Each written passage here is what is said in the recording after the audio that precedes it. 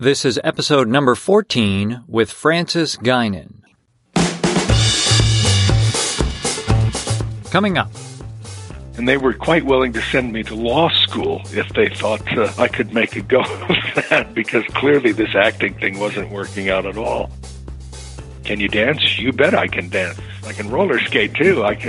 What do you need?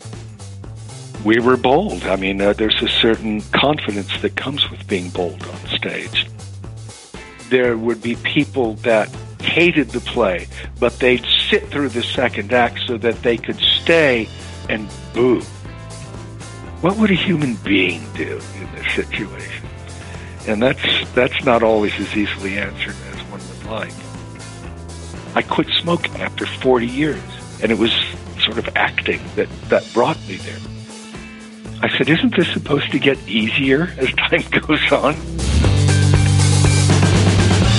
Hey there, my name is Nathan Agan, and this is the Working Actor's Journey, bringing you in-depth conversations with actors that have been working professionally for decades. Hope you're doing well out there. We continue Season 2 today, and if you're just joining us, we have a number of fantastic episodes where working actors share where they've been, how they do it, and what they've learned along the way.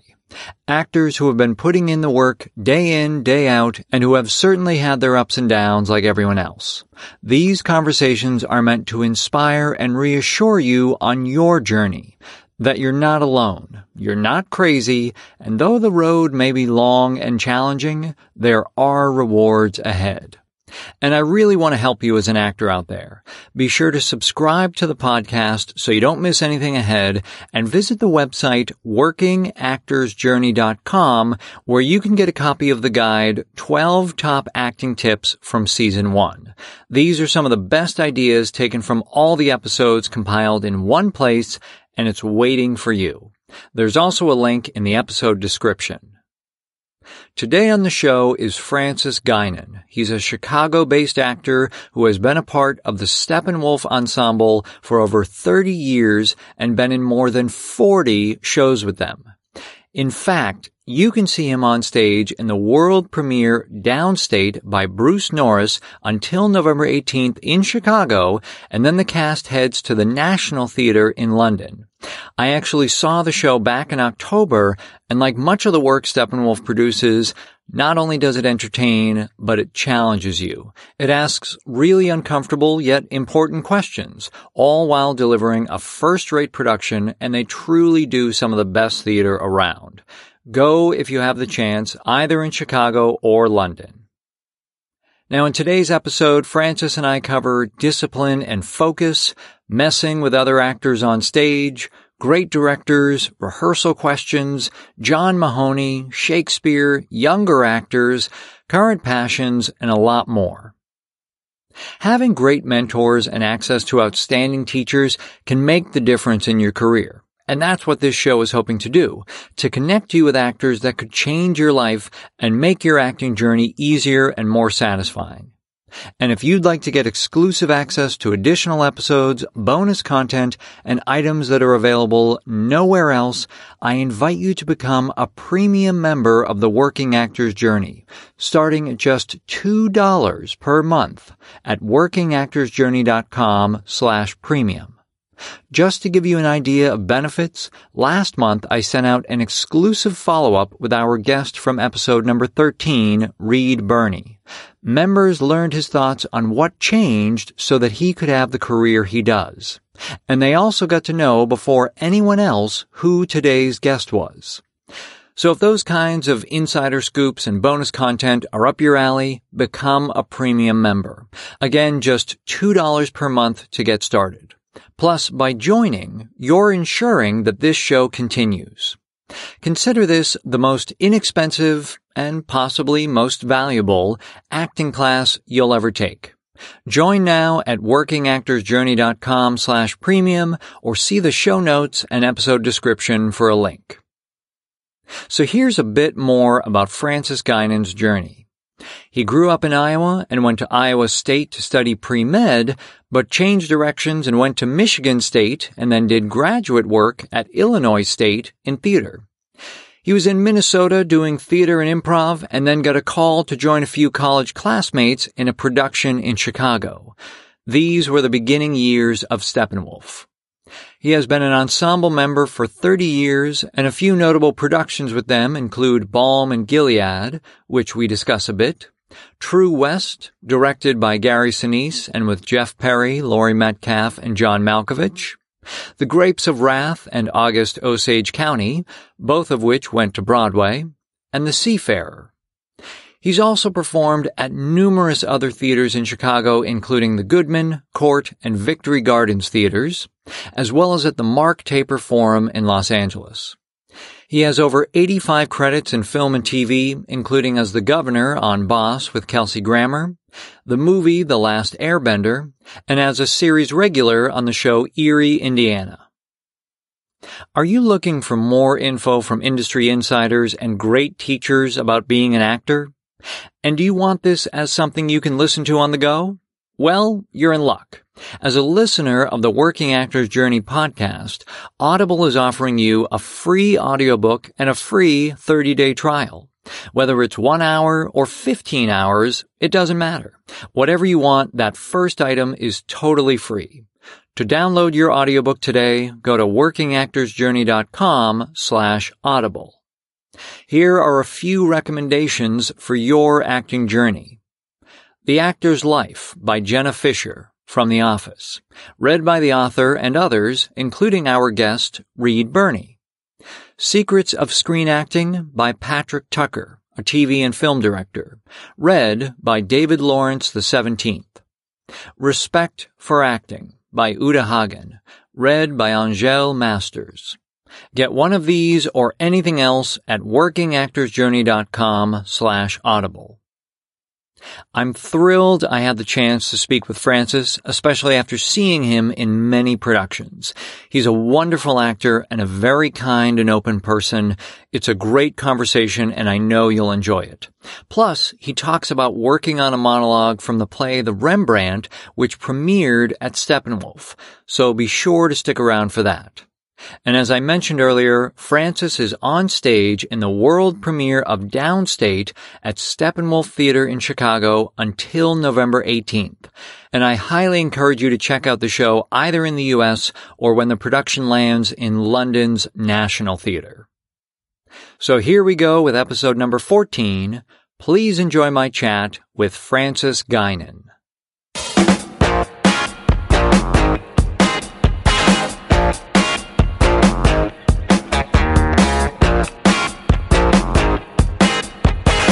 Have you been pursuing much film and TV work recently, or been focused more? Oh, well, yeah, always. I mean, I'm always looking for TV work. The problem is it's the TV people who hire locally really don't make much room for theater schedules.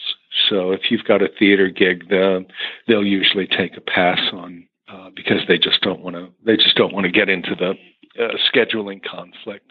Sure. I was certainly thinking about the show Boss that you did. So, yeah. I guess that was the first, or maybe the first time you worked with Kelsey on with that show. Actually, it was the second time, but that's another story. Oh, okay. That's right. You were on Frasier as well, right? That's right. Yeah. Okay. Well, you said it was another story. Is it a particularly interesting story? Well, it's a very short story. Oh, okay. No, I was literally opera snob number 2. Okay. There was a scene where I guess we shared the stage, but really didn't have much to do with one another. But Boss was the second time. Right. Well, and it was funny. I watched the whole series of Boss, and I think by the time I started watching it, we had already been in Chicago, and so I was a little bit familiar with some of the actors. There were certainly a number of Steppenwolf actors in the show or company members. But the part of the governor, it almost seemed, even the little bit I knew about you as an actor, it almost seemed like written for your strengths. And I was just curious how you prepared for that audition or that part, or, how it came about. Oh, that's interesting. Well, let me see. I guess I do. It was a piece from the first episode, mm-hmm. where he's essentially just going off on his assistant, played by Gabe Ruiz.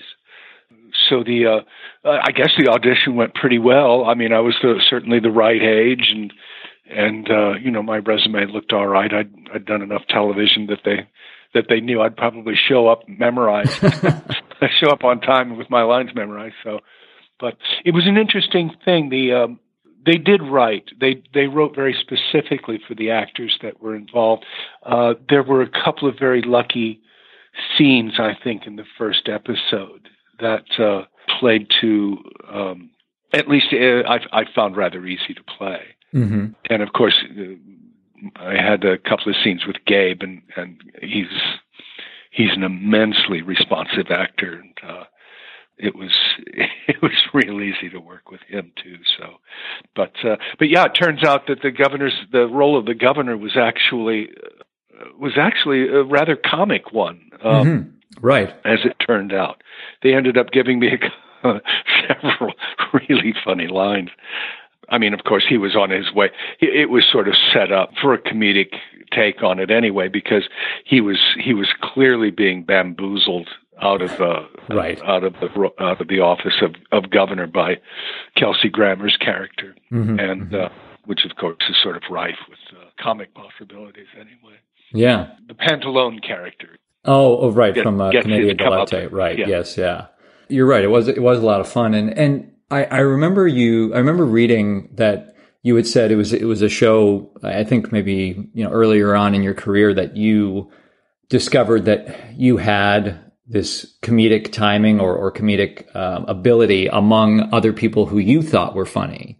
That seemed to give you a little bit of confidence. It did actually.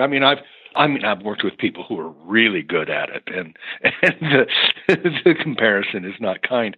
But nonetheless, yeah, it's I'd worked a lot in improvisational theater up in Minneapolis with the Dudley Riggs Company, and had worked a few times with the people at Second City. But yeah, it's I've been very fortunate in some of the roles I've been given. In fact, I've been very fortunate in all the roles I've been given. Some of them have actually worked out rather well in terms of the comedy aspect of it. So, yeah. That kind of gives me a good jumping off point. You were talking about some of the training you did. I wanted to, start a little bit at the beginning. So you grew up in Iowa, correct? I did, yes, in western Iowa, a place called Council Bluffs, which is famous for being across the river from Omaha. Okay, yeah. And so what was life like for you as a kid? What kind of things were you into living in Council Bluffs? Baseball. Baseball was a big thing. I played basketball in grade school, and let me see, I was on the football team in high school for about 10 minutes, and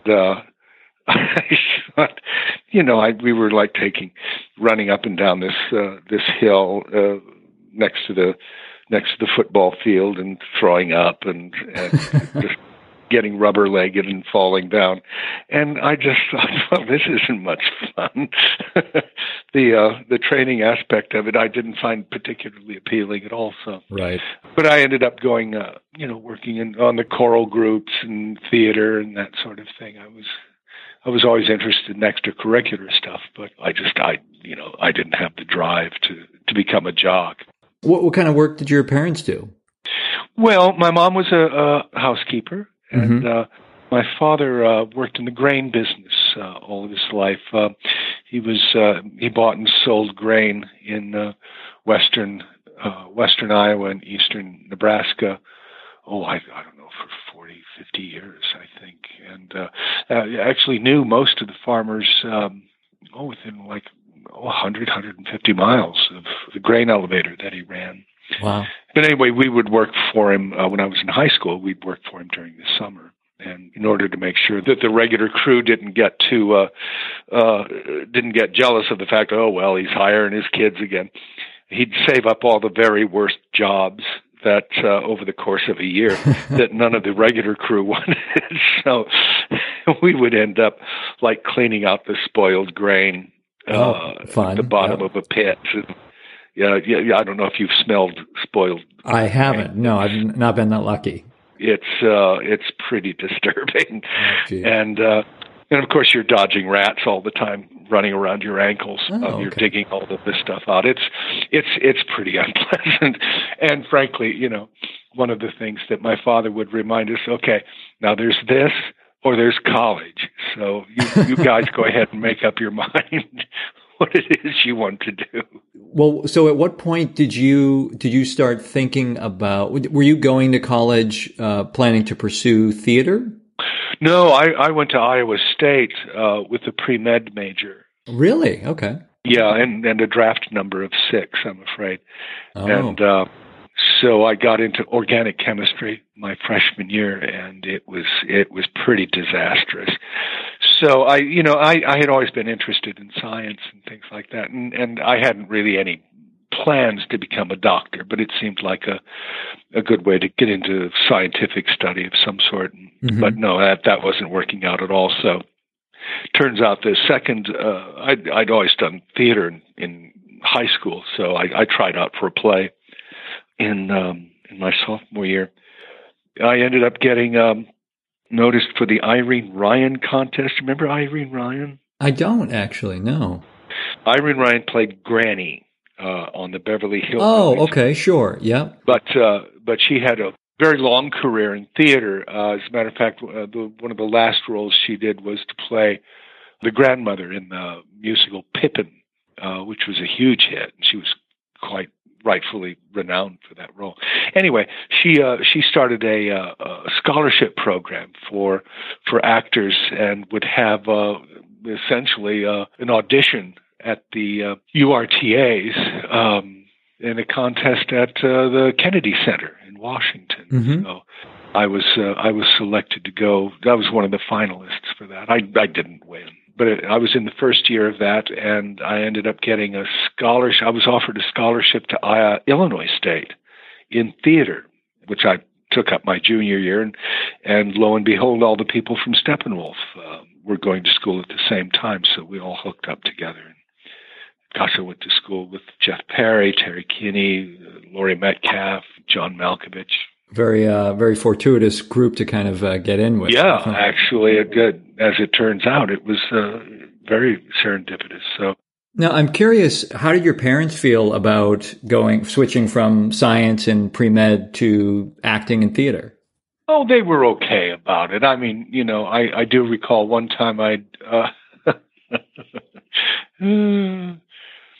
my younger brother, Jim, was going to law school, but he had a job in a numismatic office. Anyway, he had sent me a bunch of mint quality coins, like in plastic, those little plastic that were printed the year that I was born, and they were just gorgeous. And so I had them with me in Chicago, but when I was working at Steppenwolf, just that first year at Steppenwolf, and I had a job at Potbelly sandwich. Oh, sure, yeah. Anyway, it was I was so awful. They fired me. I was such a terrible employee. They actually ended up firing me, and I was so broke that in order to make it to the theater one night on the bus, I actually broke open those plastic so I could use them for bus fare. It was really sad. But I called up. I remember you were asking about my parents. I called up my parents and asked if I was just a little behind on the rent.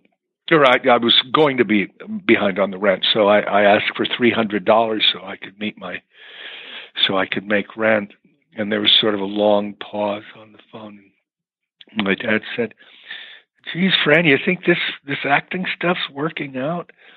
And they were quite willing to send me to law school if they thought I could make a go of that, because clearly this acting thing wasn't working out at all. But it turned out to be okay. I guess if you stick at anything long enough. Well, and so when you were you went to Illinois State for undergrad, correct? And then you stayed there for your master's degree as well? Well, I went to Michigan State. Okay. To begin, I got a scholarship there, and then I was offered another scholarship to come back and finish my graduate work at Illinois State. Okay, and so what was it that you were seeking in the graduate level work that you felt like you still needed? Oh, there was no real plan to it. I was married, and they were offering me a stipend and a scholarship, and it was kind of a free ride. And it gave my wife then the opportunity to finish to finish school as well. So, no, there was shiny object. Somebody was held a shiny object up, and I just followed it. Well, that leads me to a question of, you've had such a long and varied career. I'm curious, in the early days, you gave the reason for pursuing the graduate work, but did you have goals as an actor, even maybe coming out of the master's program, of the kind of actor you wanted to be or the kind of work you wanted to do? No. I'm sure people are much more entrepreneurial now, much more thoughtful. But no, I never had any sort of a plan. I just got a call from H.E. Bacchus one day, and who was artistic director at Steppenwolf at that particular moment, and he said, "Well, what are you doing? You want to come to Chicago and do this play with us?" And we're expanding the company. Oh, okay.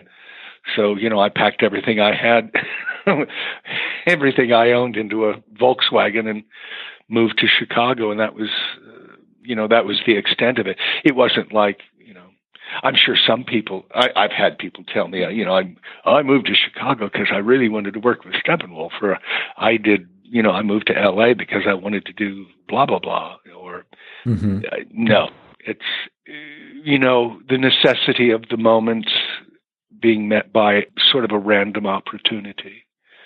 So that's pretty much everything. That's pretty much the way my career's gone. Well, I mean, there's another kind of way to look at it for me is, by not having these plans, a lot of times you can avoid getting in your own way.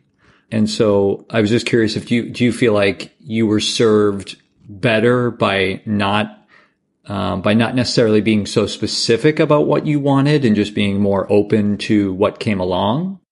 Well, that's certainly what I ended up doing. I don't know. I must say, one of the things that I wish I had done, and I think would have made my life a little bit easier, is if I had some business classes or, some way of like, I got to college and I'd never had a bank account or, to speak of, or a checking account. I mean, I was just as ignorant as a newborn babe, on how to get along through the world. And I think I could have done with a bit more preparation. But,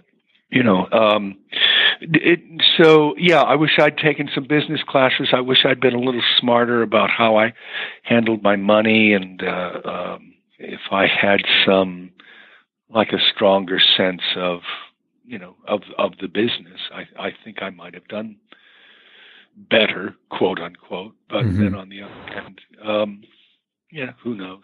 Right. I mean, I have to say, very early in my career, I ended up getting into Steppenwolf just a few years out of college, and that was sort of the North Star of my career. I loved working there, and always had at least the offer of a show a year. And so, that was one thing I could sort of hang my hat on and sort of build around that. Yeah. So the years leading up to Steppenwolf, what kind of work were you pursuing or doing artistically or creatively? Well, let me see. I moved up to Minneapolis in, I guess 76, 77. And, I was just doing, pickup work, a lot of temp working. I got a job at, Dudley Riggs' Brave New Workshop, doing improvisation, like $60 a week, and, ended up joining their touring company and learning all their sketches. And then finally, getting a job again, people saw me in Minneapolis, and that helped me get a job for, another show at Chanhassen Dinner Theater, and then I moved to Chicago. That's when the Steppenwolf offer came up. And do you feel like you were looking for a kind of artistic home when you joined? No, I really wasn't. I was looking. My marriage had broken up, and I was looking for sort of a new thing to do. And lo and behold, I get this call to move to Chicago, and I'm there. I must admit, I'm a terrible example to anyone who wants to build a career or get some sense of how that's done. I couldn't tell you. Get invited to join Steppenwolf. That's one great way to build a career. No, I've never really had much of a plan at all. I knew when I moved to New York that there were certain types of work that were available. I knew when I moved to Los Angeles that there were, that I'd probably end up doing television and film, But, you get yourself an agent and you just go out and audition and, whatever comes up, you just, okay, I'll do that. Right. Can you dance? You bet I can dance. I can roller skate too. I can, what do you need? You mentioned auditions. How have your views changed about auditions from, the very early days to, now if you have to audition for something? Oh, I was a great believer in it at the time. I started out, that made all the sense in the world. Since I've directed a couple of times, and it's, and the more auditions you go to, it's just, it's tedious and stupid, and it's like the worst way in the world, to choose to get an actor, for a role, but, it's the only one they've got. And, so I guess my approach to it was to, be off book as much as possible. And that's just good sense, I guess. But, the types of, no, I never, I won't take that role. I don't believe for the first 30 years of my career, I don't believe I ever turned down an audition. Unless it was just, I couldn't do it. But no, no matter what it was, my agent would call up, I've got an audition for this. Okay, I'll be there. I guess I had my preferences as to, the types of roles and things like that. But no, I didn't have much of a plan, but I had even less sense of how one would go about getting the kinds of roles that, I do know some people that were just starting off, they'd turn stuff down if it wasn't the kind of thing that they felt was worthy of their time artistically. But I've never felt that. There are some things that are just, I think one of the reasons I turned down, one of the first times I turned down an audition was that it was just too stupid it was really too stupid. And I just couldn't do it. But by that time too, I'd had a little money in the bank. So, who knows, if I'd been broke, I'm sure I'd have taken the audition. Right. Obviously there's a number of ways to look at it, but I think it also speaks to a certain, work ethic or style of just being willing to do whatever it takes, or mindset, or not being necessarily quote unquote above the material, or too good for the material. Oh, no. I think something has to be really awful or stupid to be, no, I've never felt I had, I've just never felt that I was the sort of actor that was above anything. Frankly, I'd much rather watch a good juggler than a mediocre dramatic or comic actor on the stage than, at least the juggler has skill. Right. At least it's interesting to look at, and it's something I can't do. So that's worth 10 minutes of my time. So I'll buy a ticket to that. Well, it also sounds like that the experience you had as a kid that you were sharing, shoveling out the grain, that, this is what needs to be done. This is what's available, and this is the job. Well, absolutely. Yeah. I've always thought of, well, I shouldn't say this. When I was starting out, I had sort of grand ideas about art and things like that. But it's over time, I've come to the conclusion it's really a blue-collar job. And it's a lot of work. I think it's a lot more work than, the general public realizes. And, most of it's not as much fun as it appears to be when you see the final product. Of course, yeah. It's like seeing a sword fight in The Lord of the Rings. Oh my God, that was exciting. And mustn't that have been fun to do? Well, no, it's not, because, you get up at 5 a.m. and you put the makeup on and you sit in your trailer until like 4 p.m. Right. and wait for them to get it all set up. And then, you're on right. all of a sudden. And it's extremely stressful.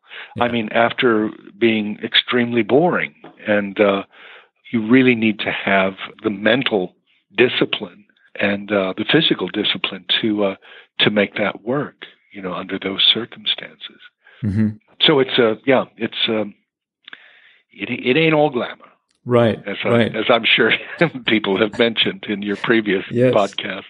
Talking about, what the stamina required, I wanted to jump ahead to one of the early shows you did with Steppenwolf, which is True West, which had a very long run overall. It was a very long run. And for younger actors, I mean, there is no kind of training for how to do a long run. Suddenly you're just doing a long run. And I'm curious, what did that teach you? What did you take away from that experience of such a long run? Oh, well, it's an interesting thing. I mean, I discovered over the course of time, and we did several long runs, but after about, in fact, I'd hit a speed bump at 6 weeks. We'd open it, and if we ran it for 6 weeks, which I guess is like generally the length of runs for off-loop theater. At the time I was starting out anyway. And I'd just sort of run out of ideas, and it would get boring for about, 6, 8, 10 performances. And then all of a sudden it would get interesting again. I think one of the things that we always had at Steppenwolf that kept it interesting, that we were able to maintain that sort of performance discipline, was by being, I guess, slightly undisciplined on stage. It would never be exactly the same every night. Mm-hmm. I mean, what we would try to do is, of course, you can't change the lines or anything or the blocking. But, I mean, there are times when you can change the spin of a line, who you give it to, where the scene, that particular moment in the play is going. And that can change from night to night. And we used to we just had such fun playing with one another.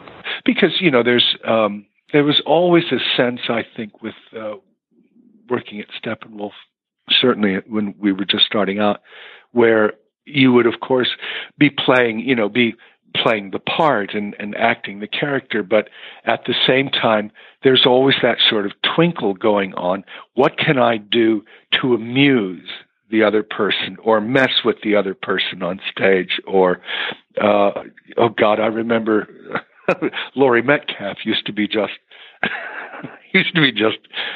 merciless in terms of changing little line readings. Or, for instance, there was she played Joan Allen's mom in And a Nightingale Sang. Mm-hmm. This was many years ago. But Laurie was playing Joan's mother, and she finds out that Joan's character has slept with this British soldier and that they're dating. And one night, and Laurie gets the news, and then the blocking was she sits down to sort of absorb it. Well, one night, the night that I saw it, Laurie gets the news that Joan's been sleeping with this British soldier, and she is literally struck blind. The news, she can't see anymore. And so she like reaches out in front of her, tries to get her bearings, and she sort of knows where she is in the room. And she sort of hesitantly makes her way downstage until she finds the chair that she's supposed to sit in, and just slowly sits down, it gets a huge laugh. Sure. But of course, she's never done it before, and and she doesn't do it the next night either. In fact, when I told Laurie about it, I guess it was years later, she said, "Oh, I don't remember doing that at all." Well, I mean, Steppenwolf is a very particular animal in that you had a lot of very trained actors, who were, as you're saying, kind of very open to experimentation, open to kind of almost a visceral theater, and then also developing this shorthand because you're working together so much. Yeah. Sheldon Patinkin was instrumental in that, making sure that we worked together very closely, and we're always aware of what was going on around us on stage, and always aware of where the scene was supposed to be going. I mean, that was a large part of rehearsals, was just to make sure that we all knew what story it was we were telling. Was there any sense in those early years, because, obviously there had been a huge regional theater scene in the U.S. for a number of years, and I think by that, probably, late 70s, early 80s, that was declining, if not, really kind of out the door. But were you guys looking to become the next generation of that, or was that even on the horizon, or you just wanted to do theater?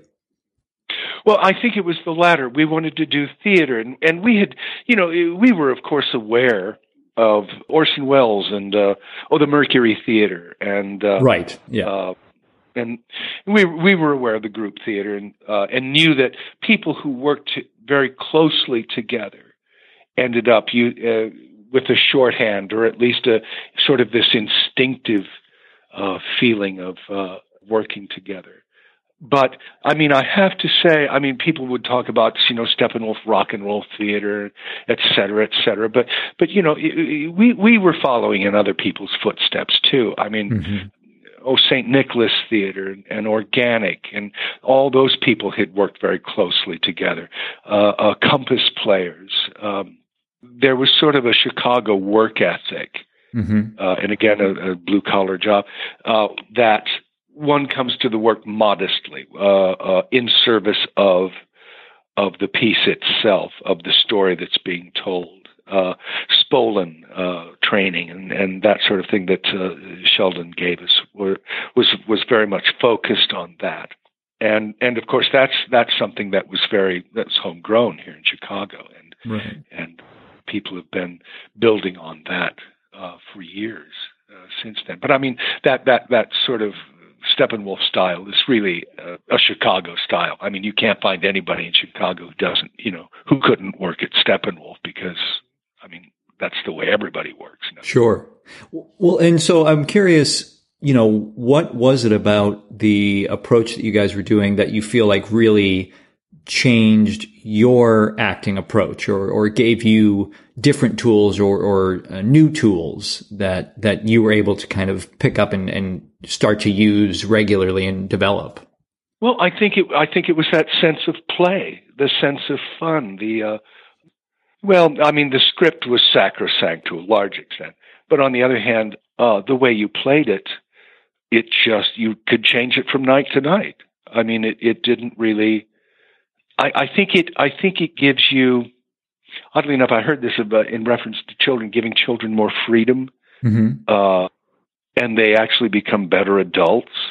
I mean, if they aren't over supervised, and I think we weren't terribly overly supervised, when we were starting out. I mean, it was all just kind of. It was kind of rock and roll theater. I mean, you would respond on a very visceral level. And of course, one's feelings change from night to night, how much sugar you've had that, that sort of thing. And, whether you're late, getting there to the theater. And so, of course, the performance can change, sometimes quite drastically. And the idea of, being open to that, when you see it happening on stage, or being open to doing it yourself, I mean, that leads to a certain boldness and confidence that, I mean, you just kind of run off the end of the diving board, and you're 99% sure there's some water down there. It's on the other hand, you got to be open to the possibility that it's not going to work. I mean, some of the favorite stories we have around here are of the disasters and the things we got so wrong that But the thing is, we were bold. I mean, there's a certain confidence that comes with being bold on stage that you can carry over into work that you do outside of the company. Right. And it's almost that, you don't know what is possible unless you go so far in one extreme. If you don't really challenge the limits or the boundaries, you won't really know if that works. That if you're just, that's true. If you're just kind of playing at it or playing at an idea or, half committing, you and the audience won't really ever be able to experience of, does this actually work if I fully commit to it? Yeah. And it's an interesting thing. I mean, for instance, in Minneapolis, where I worked for a while, the gold standard is the Guthrie, of course. Mm-hmm. And you can go to the Guthrie and watch an actor do. I mean, they'll take chances in rehearsals, but they'll lock a performance. At least they did at the time I was familiar with them. Right. They'll lock a performance, and it'll be exactly you could set your watch to it every night. Chicago, not so much. I mean, there's that sort of like every evening has its own requirements. Every evening has its own surprises. And I think that's one of the things that makes it so exciting. I mean, not necessarily better, but on the other hand, it's a different experience. Yeah. I mean, and you've been so fortunate to be part of the company for so long, and counting it up, you've done over 40 productions with Steppenwolf, and I'm curious, which ones do you feel have taught you the most as an actor? If you had to pick a couple, or if a couple immediately spring to mind. I guess. It depends on what the lesson is. There was a play we did called Road to Nirvana by Arthur Coppett, which I thought was terribly funny.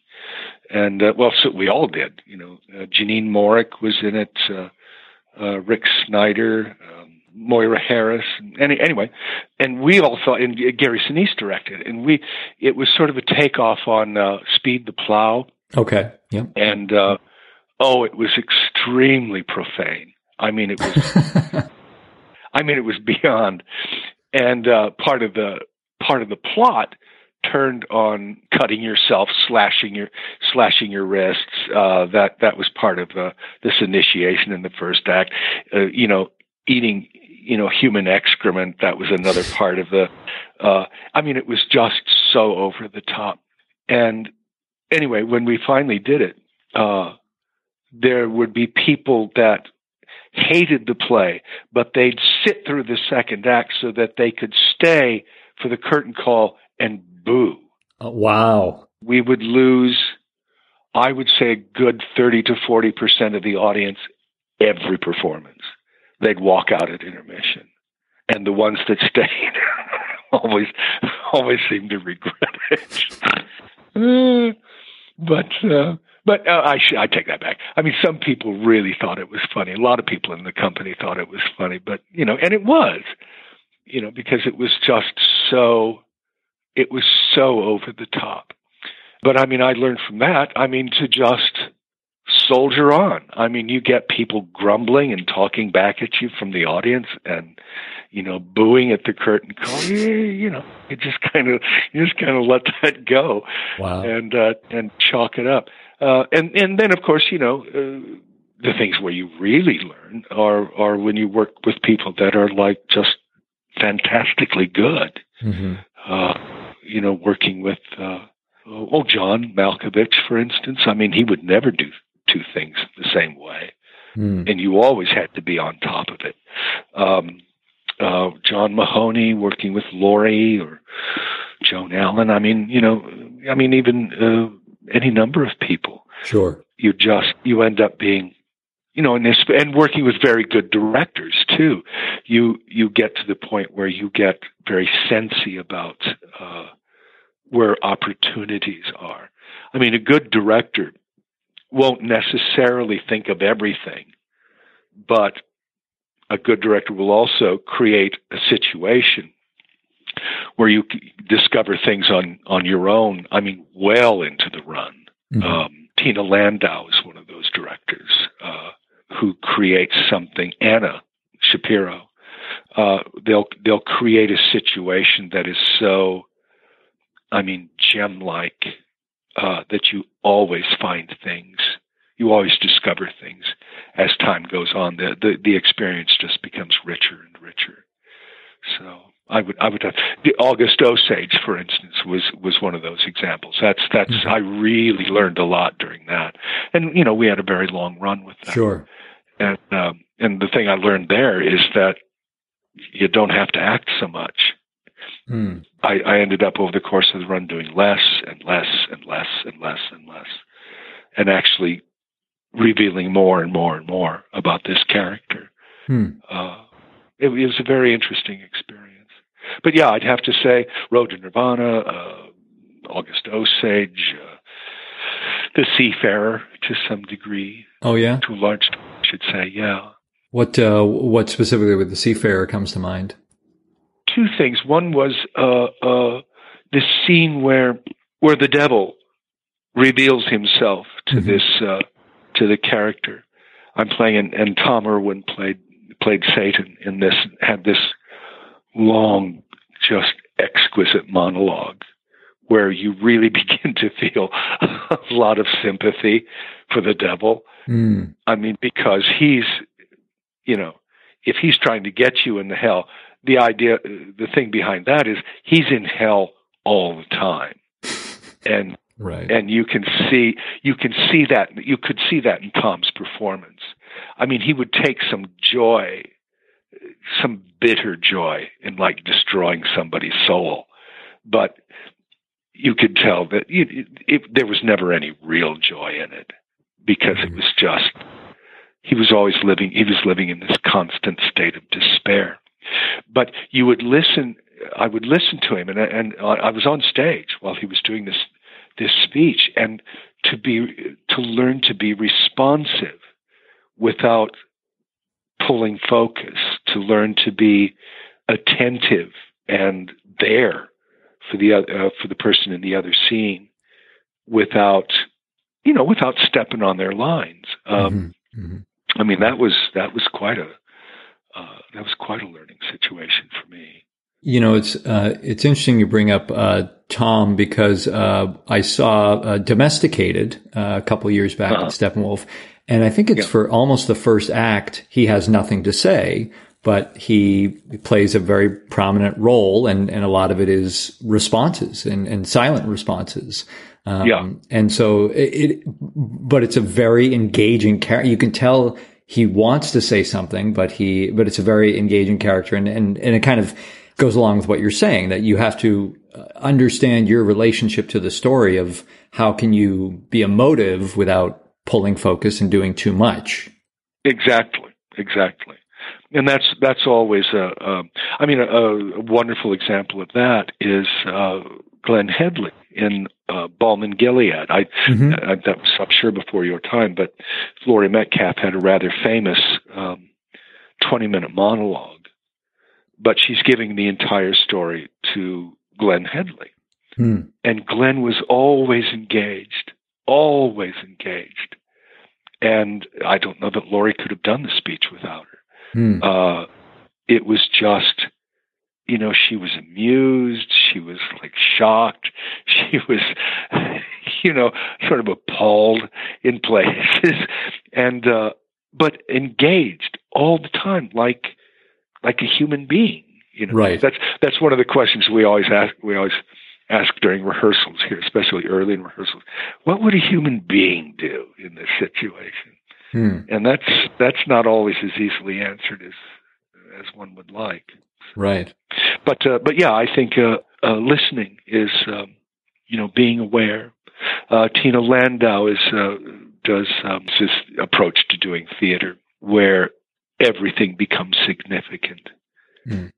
Oddly enough, I mean, it's a very enriching sort of experience Well, you mentioned that kind of journey of discovery through rehearsal and certainly performances and your example with August Osage. I was reading that you had said when you were doing the Cherry Orchard, Yeah. it was a character that you didn't quite get, or you didn't, kind of totally figure him out, but it was this endless journey of discovery.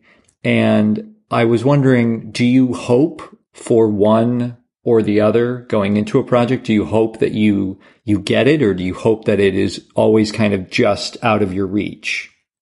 Oh, I think just out of, I mean, certainly, I mean, you can glom onto a performance and do it from night to night. I mean, you really have to you have to be able to produce. Right. But on the other hand, when I was playing Gaev, it was an interesting thing.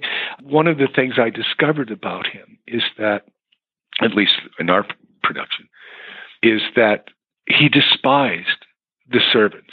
He was of the upper class, and the people under him were essentially slaves, and he despised them. So over the course of the run, I was working with Leonard, but he was playing Fears, and of course Fears in the chariot.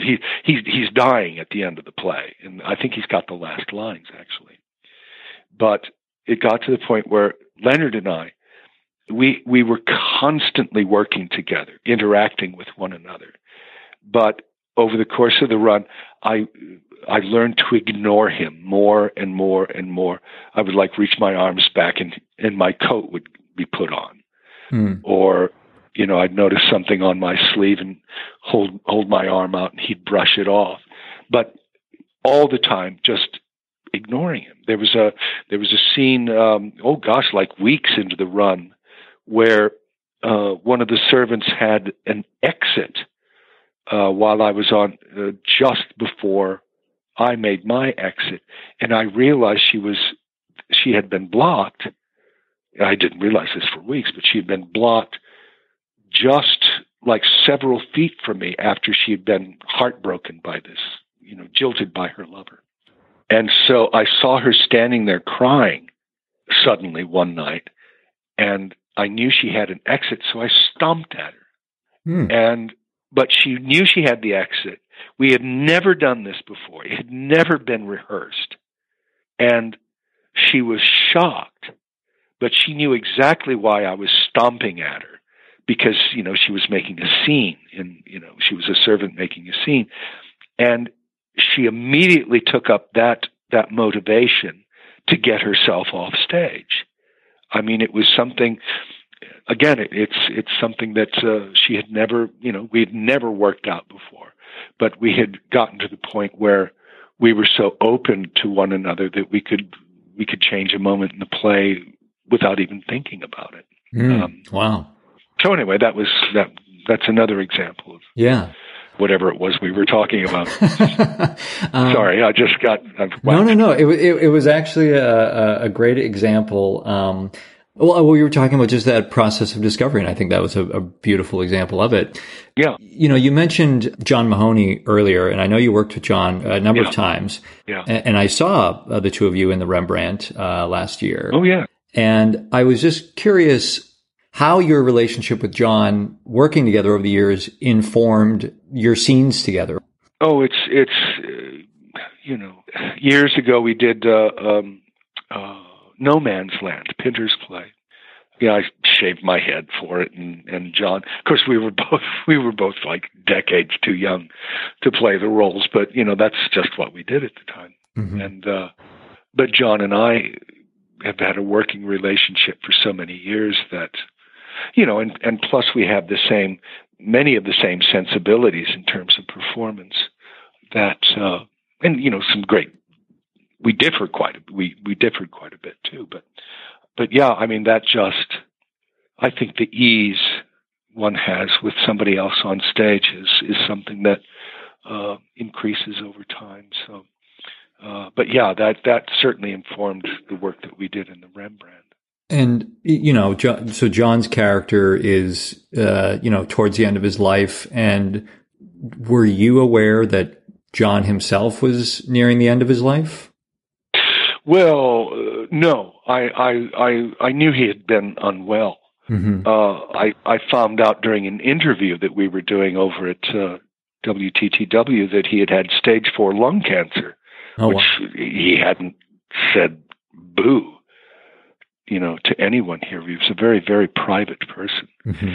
And I knew he was unwell, but I had no idea, Do you feel like that, whatever knowledge you felt like you had, informed your playing of the scene? Was it more personal that way, or no? I wasn't anticipating as Francis, that John was dying Right. or anything. And frankly, I that would have been a bit much to deal with on stage. Sure. I mean, Yeah. there's certain things that you want to go to, that you want to reach into the reservoir and, utilize in order to make a scene more realistic or seemingly connected. But on the other hand, if I had known that John was dying, that would have been a terrible distraction. Yeah. And no, that would have been too much real life in the scene. But I do have to say that I knew he was unwell, and I felt, you work with. I just loved John. I mean, what a kind, sweet man, and generous almost to a fault, and actually just having somebody like that in my life over so many years, that was something that was quite easy to plug into. If I were, if could I end up living? I don't know if I don't know if John Mahoney's the kind of person I'd want to share my life with. But on the other hand, I can certainly make that work for 20 minutes on stage. Right. I can very well imagine that.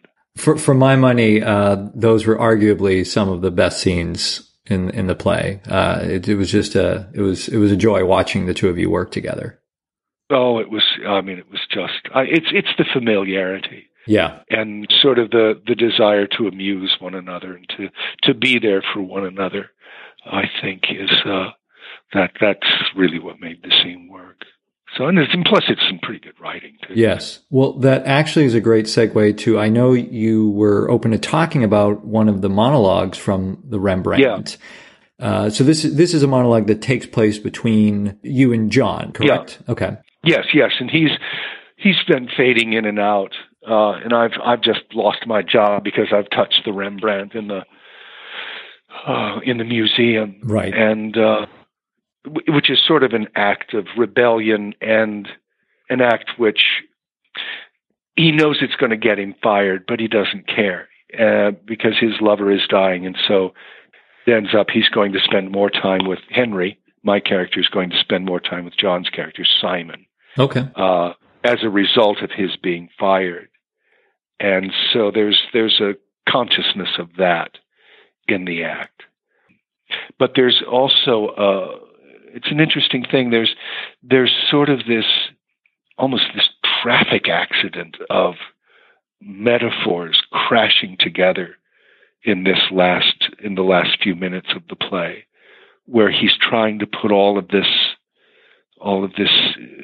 influence and all this emotion together into something of a cohesive statement for himself, which he partially succeeds in doing. But it's a real interesting moment because he ends up searching his way through most of the speech. Yeah. Well, visually looking at the text, it's almost certain portions of it look like a poem. How it's. Yeah. She had very specific ideas, not necessarily in pausing, at the end of each line and delivering, right. But she wanted certain things to jump out at the audience. Well, so I'm wondering if you can kind of take us a little bit through how you approached it, or what things you found in the text. Well, he's talking about. He says he touched the painting, and Simon is stunned by this because Henry's a bit of a stick in the mud. Right. Simon's a bit more of a philosopher and a poet and sort of emotionally adventurous, and Henry's just no, never kind of turned his back on his painting career and never could quite. So anyway, he touches the painting, and the first thing that comes out of his mouth is, "It was surprisingly spiky," he says, and of course with the ridges of the paint coming up. And in a way, that's sort of that refers also to their relationship. That's just a clue to it. He reached out, he touched the painting, and he found it spiky. He found that it was sort of a trick. I mean, he goes on to say, "Art is such a slight thing. It's a trick. The closer you get, it recedes like a shadow. It lives, it glows. And then you touch it and it's not really there, or it's all there. Rembrandt, Homer, I touched it all." And essentially that's what happens in a relationship as well. I mean, you look at it too closely and it becomes very, very sort of ephemeral.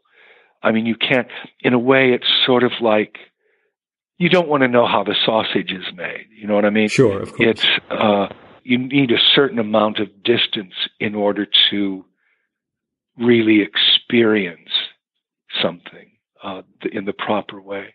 Anyway, he talks about, and then he suddenly gets an idea of his dad. I mean, he remembers the first time he saw the painting.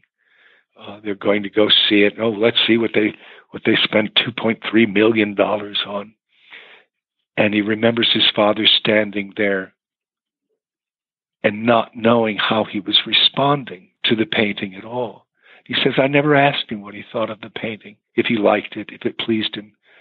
I'd like to think it did, that somehow he was touched by it. I regret that actually terribly. It's just a slight thing, canvas, paint, and yet it contains what? Worlds, truths." And then he says, and I think this is where it draws, an awful lot of stuff gets drawn together in the scene. And he says, "I stood there today and I thought, there's only one of this," meaning the painting, "in all of time. I touched that fragility and my heart just," and he can't go on. He doesn't have any words for it. And that's what he discovers, that there's no way to summarize. He turns to Simon and he realizes that, yes, there's only one of this in all of time, and that he somehow touched it and his heart, and he can't even explain how his life is different. He can't even, there's no way that he can really articulate what it is that he's feeling. Mm-hmm. And then he finishes it off by saying, "I want you to know you've been a wonderful partner. You have. I have failed you so terribly, but I'm here now. I'm here." And that's how the play ends. He's given up everything in order to study Simon, in order to be there with Simon at the end, because not that he even has any sense of what it is he's going to do. It's just that he knows he has to be there because his heart tells him that he must. Mm. And that's how one reacts to art as well. I mean, you can't really, when you hear Chopin, I mean, can you explain what it is that you're feeling? Well, no. I mean, it's like trying to explain a joke. I mean, you destroy it by examining it too quickly, right. Or too closely. And I think that's what, as I go through the speech, that's the sort of stuff that you look for, how it becomes personal. I mean, he's talking about the painting, but no, he's not really talking about the painting. He's talking about the relationship, or at least you want the audience to think about the relationship that the two of them have. Right. And how the painting relates to that. And you let them you let them create their own experience in that. So anyway, that's No, it's beautiful, and of course, it always helps when you have layered writing too. That someone who's been very thoughtful about it. With your process now, how much of this discovery was kind of your own homework outside of rehearsals? How much was it, from the director or with John, or during rehearsals? Did you discover more of it? Oh, during rehearsals, you discover more of it, of course. I mean, it's one of the things one of my terrible failings as an actor is that I hate memorizing lines. I mentally bridle at it. I will sit there and try to memorize lines, and I will literally fall asleep. My mind will just shut down. I can't. I don't want to do it. I just can't. And it's boring, and it's tedious. And for the show we're doing now, Downstate, I was practically off book by the time we started rehearsals, and I much prefer that. I've been terribly lazy as an actor the last few years, and I'll never do another play again unless I have the lines pretty much solid when I start rehearsals, because you're just wasting, everybody's time otherwise. But I have to say, the thing is, you hear the music of it, and that's really indicative of what's going on in the scene emotionally.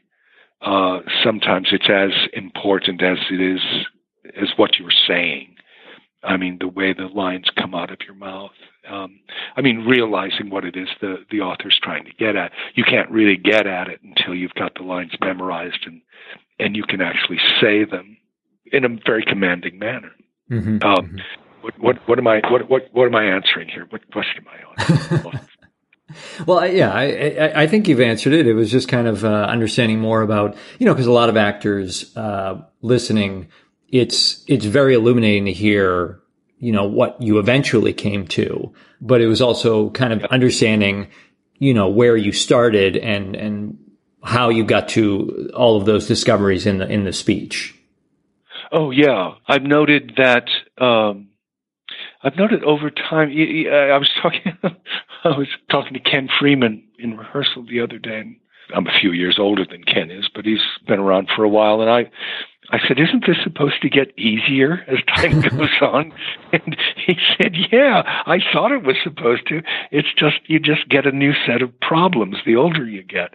I mean, everything starts to. It's an interesting thing. I've noted that." I was actually much more technical, I think, as an actor when I was much younger. I could memorize very quickly, and I would occasionally find myself gifted in a particular play with the correct timing and how things get worked out. But I wasn't really, I could do laundry lists, in the grocery lists, I should say, while I was on stage. I could be completely outside of the scene and, still be into it, so to speak. I'm finding now that it all becomes emotionally much more daunting as time goes on. Maybe it's just that I know so much more or have experienced so much more that all comes crowding in during the rehearsal process, and emotionally it becomes much more trying and taxing as it goes on. I mean, you start to investigate. Well, I mean, for instance, I was playing Soren in The Seagull, and Bob Falls was directing it. It was very hardcore Stanislavski stuff, and I was still smoking cigarettes at the time, and I suddenly realized I was thinking about death, and because Soren becomes very ill by the fourth act, and that's what the fourth act is about. People come and visit him because he's dying. And I realized that I'd been thinking about death, for weeks. And I'm standing there on Dearborn Avenue with a cigarette in my hand, smoking away. And I tried for years to quit. And it just suddenly...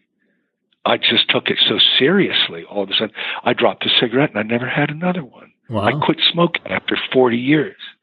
And it was sort of acting that brought me there, because as time, like I said, as time goes on, I'm just taking it much more seriously, emotionally. It gets a little harder to, not so much to put it away at night, but, well, it's like Amy Morton says, your body doesn't know you're pretending. Mm. If your character's suffering the tortures of the damned for an hour and a half, 2 hours every night, so are you. Right. Your body is going through all of that. And, and sometimes, where acting is always, I guess, fun, it becomes quite a chore. I have noticed after time, the more time I spend doing it, it becomes emotionally difficult to do. But anyway, that's just what I've come to over the course of time. Well, I would love to ask you some more, kind of shorter questions, and Sure. and your answers don't have to be shorter. So, but looking at some of the different things you've done over your career, I just had a number of other questions. What was it like going back to work on Shakespeare when you were doing the Lunt Fontanne Fellowship? Oh, I'd never done much. I've never done much Shakespeare. I did Taming of the Shrew. I guess Sheldon Patinkin directed Moira Harris and me in that. But that's, no, I guess. And I imagine during college or graduate work, maybe a little bit college, there. Yeah. But no, I mean, not really very much. In terms of like, the Ten Chimneys situation, it was very, I had one piece, I had an audition piece that I had memorized, oh, what a rogue and peasant slave am I, from Hamlet. Right. And, I truly wish I'd spent more time doing Shakespeare. I mean, it's so rich, and there's so much in terms of like, dealing with the audience. I mean, for instance, how do you do that? How do you do that speech? Oh, what a rogue and peasant slave am I? Right. I mean, is he talking to the audience? Is he sort of musing to himself? And, does it vary over the course of the speech itself? I mean, there are a lot of mental gymnastics in this. I mean, Shakespeare sort of invented human psychology. Bloom, the invention. What was that book? It's the invention. Is it Invention of the Human? I think it is. Yeah. Yeah, and I think that's true. I mean, he was coming at he had discovered something. He had discovered psychology, that there were deep wells of motivation. But this was coming from a person who had grown up essentially in the Middle Ages. I mean, Shakespeare and Newton and all of those people living at that time sort of created the world that we live in right now. And I think the writing that Shakespeare does is, you can approach it from, hundreds of different ways. It's a very rich experience in terms of performing it. And I just have never done very much of it. I wish I had. And did you find, I mean, even though you're not doing a lot of Shakespeare with Steppenwolf or, maybe other theaters, did you find that there were still applicable, I guess, lessons or ideas that you were able to take away from that Ten Chimneys experience? Yeah, I think so. I think working on that particular speech, I discovered that, have you heard people talk about the term, I don't know if this is specific to Illinois State but locus? Yeah. The character's point of view, how that changes in Shakespeare. Your locus, the point of view, the place that you're coming from on a particular speech can change drastically. It doesn't change very much in modern plays. I mean, you start off on a speech and you're like usually talking to one person, and unless somebody starts waxing poetically, they're pretty much staying on message throughout the entire thing. But Shakespeare, I mean, his writing can just soar. I mean, in the middle of Macbeth facing certain death on the battlefield, he can get very interior tomorrow and tomorrow and tomorrow creeps at this petty pace from day to day, I don't know. There's just, it's so rich. Yeah. And the mental gymnastics associated with it are really fascinating. Very cool. And, you just don't get that kind of writing. No one else writes like that. Sure. And I think part of that is it's pre-Freud. It's pre, this navel-gazing society that we live in now. I mean, it was just, it gives an actor an opportunity to soar. Yeah. In almost any direction. So. Well, another thing I wanted to ask is, certainly, over the last maybe 10 or 15 years, I'm sure you've worked with a lot of younger actors at Steppenwolf and other theaters. Yeah. And is there something that you feel like seems to be a common thread for, let's quote unquote say, success among the younger actors you've come across? Oh, I have to say, I'm so knocked out. I'm so knocked out with people that I see coming through this theater. I mean, they're so, as I said earlier, they're so entrepreneurial. God, they can do anything. They can sing, they can dance, they can produce, they can direct, they do voice work. They're working on movie scripts. And I mean, I think that in a way it's somewhat out of necessity, because there's so many people chasing so few jobs that you have to be capable of doing pretty much anything at a moment's notice. But I mean, as actors, I mean, most of the actors I knew, and certainly this was true of myself, I'd just wait for the phone to ring. That was writing a script or writing a TV show or mounting I mean, of course, technically now, all that stuff is much more accessible. You don't need an entire television network in order to do a TV show on the net. You just need a DSLR and a bunch of friends with some time on their hands, and you got yourself a movie. But on the other hand, people are creative enough and motivated enough that they, like Kathleen O'Sullivan, just wrote a script and produced it and just finished shooting it. A feature length that took her 6 to 8 weeks, I think she said, to write it. And she put it all together.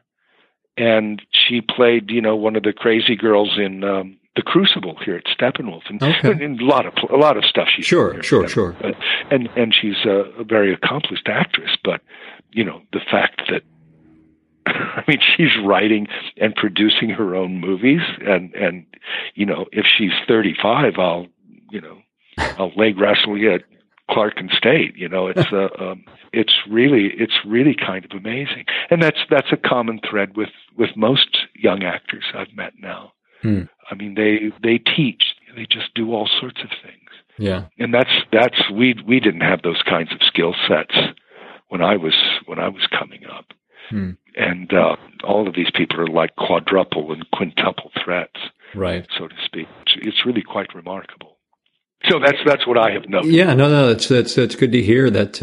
It's good to be ready for anything, and also having that kind of eye on producing your own works or creating your own job, so to speak. That if a job doesn't exist, well, you can make one for yourself. That's true. I'm curious, just kind of wrap up here. What are you excited about these days? These days, I'm excited about painting. Really? I'm painting pictures now, and I think I'd like to go back and revisit this script that Carolyn and I wrote. But I find myself really wanting to have something that results in an artifact. You know what I'm saying? It's not as ephemeral as a stage performance. Right. I mean, because it it disappears after as it's being played out. Right. And it's only something that people in that darkened room can experience. And I find that, I'm not a very good painter, but I certainly enjoy it. and it's something that leaves a bit of a mark. Yeah, as opposed to acting. Like I said, an artifact. It's something that people can enjoy long after I'm gone. So, yeah, or not. Maybe they'll just burn them. That's fine too. I mean, one of the most freeing things about my painting is that I stopped caring whether it was any good or not. And so, I think I've enjoyed it quite a bit more since I've come to that decision. Well, it sounds like that the play you were talking about, where people booing at the curtain, you just you just keep painting no matter what anyone else thinks. That's right. No matter what anybody says, just keep painting, and you'll get better over time. It'll take care of itself. Well, Fran, thank you so much for your time. This has been a really wonderful conversation. Really appreciate it. Well, I hope there's something you can pull together. Oh, I'm sure I can, cobble 10 minutes of this and it'll be usable. No, I'm just kidding. It was let's hope so. No, it was a really fantastic chat. I really appreciate how open and generous you were with your time and what you've learned. Well, I appreciate your doing this. This is quite an endeavor. I wish you all the luck in the world with it. Well, thank you. All right. Best of luck.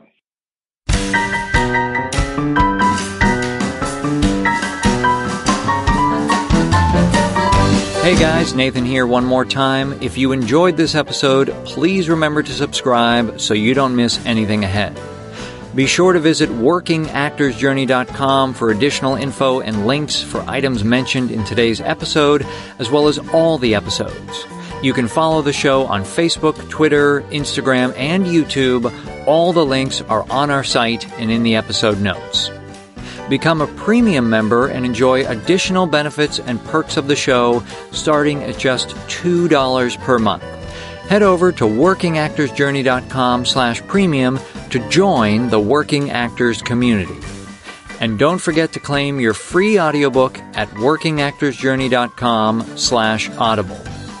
Thanks again to today's guest and to everyone that makes these episodes possible. And a special thanks to you for listening. I'm Nathan Agin, and enjoy the journey.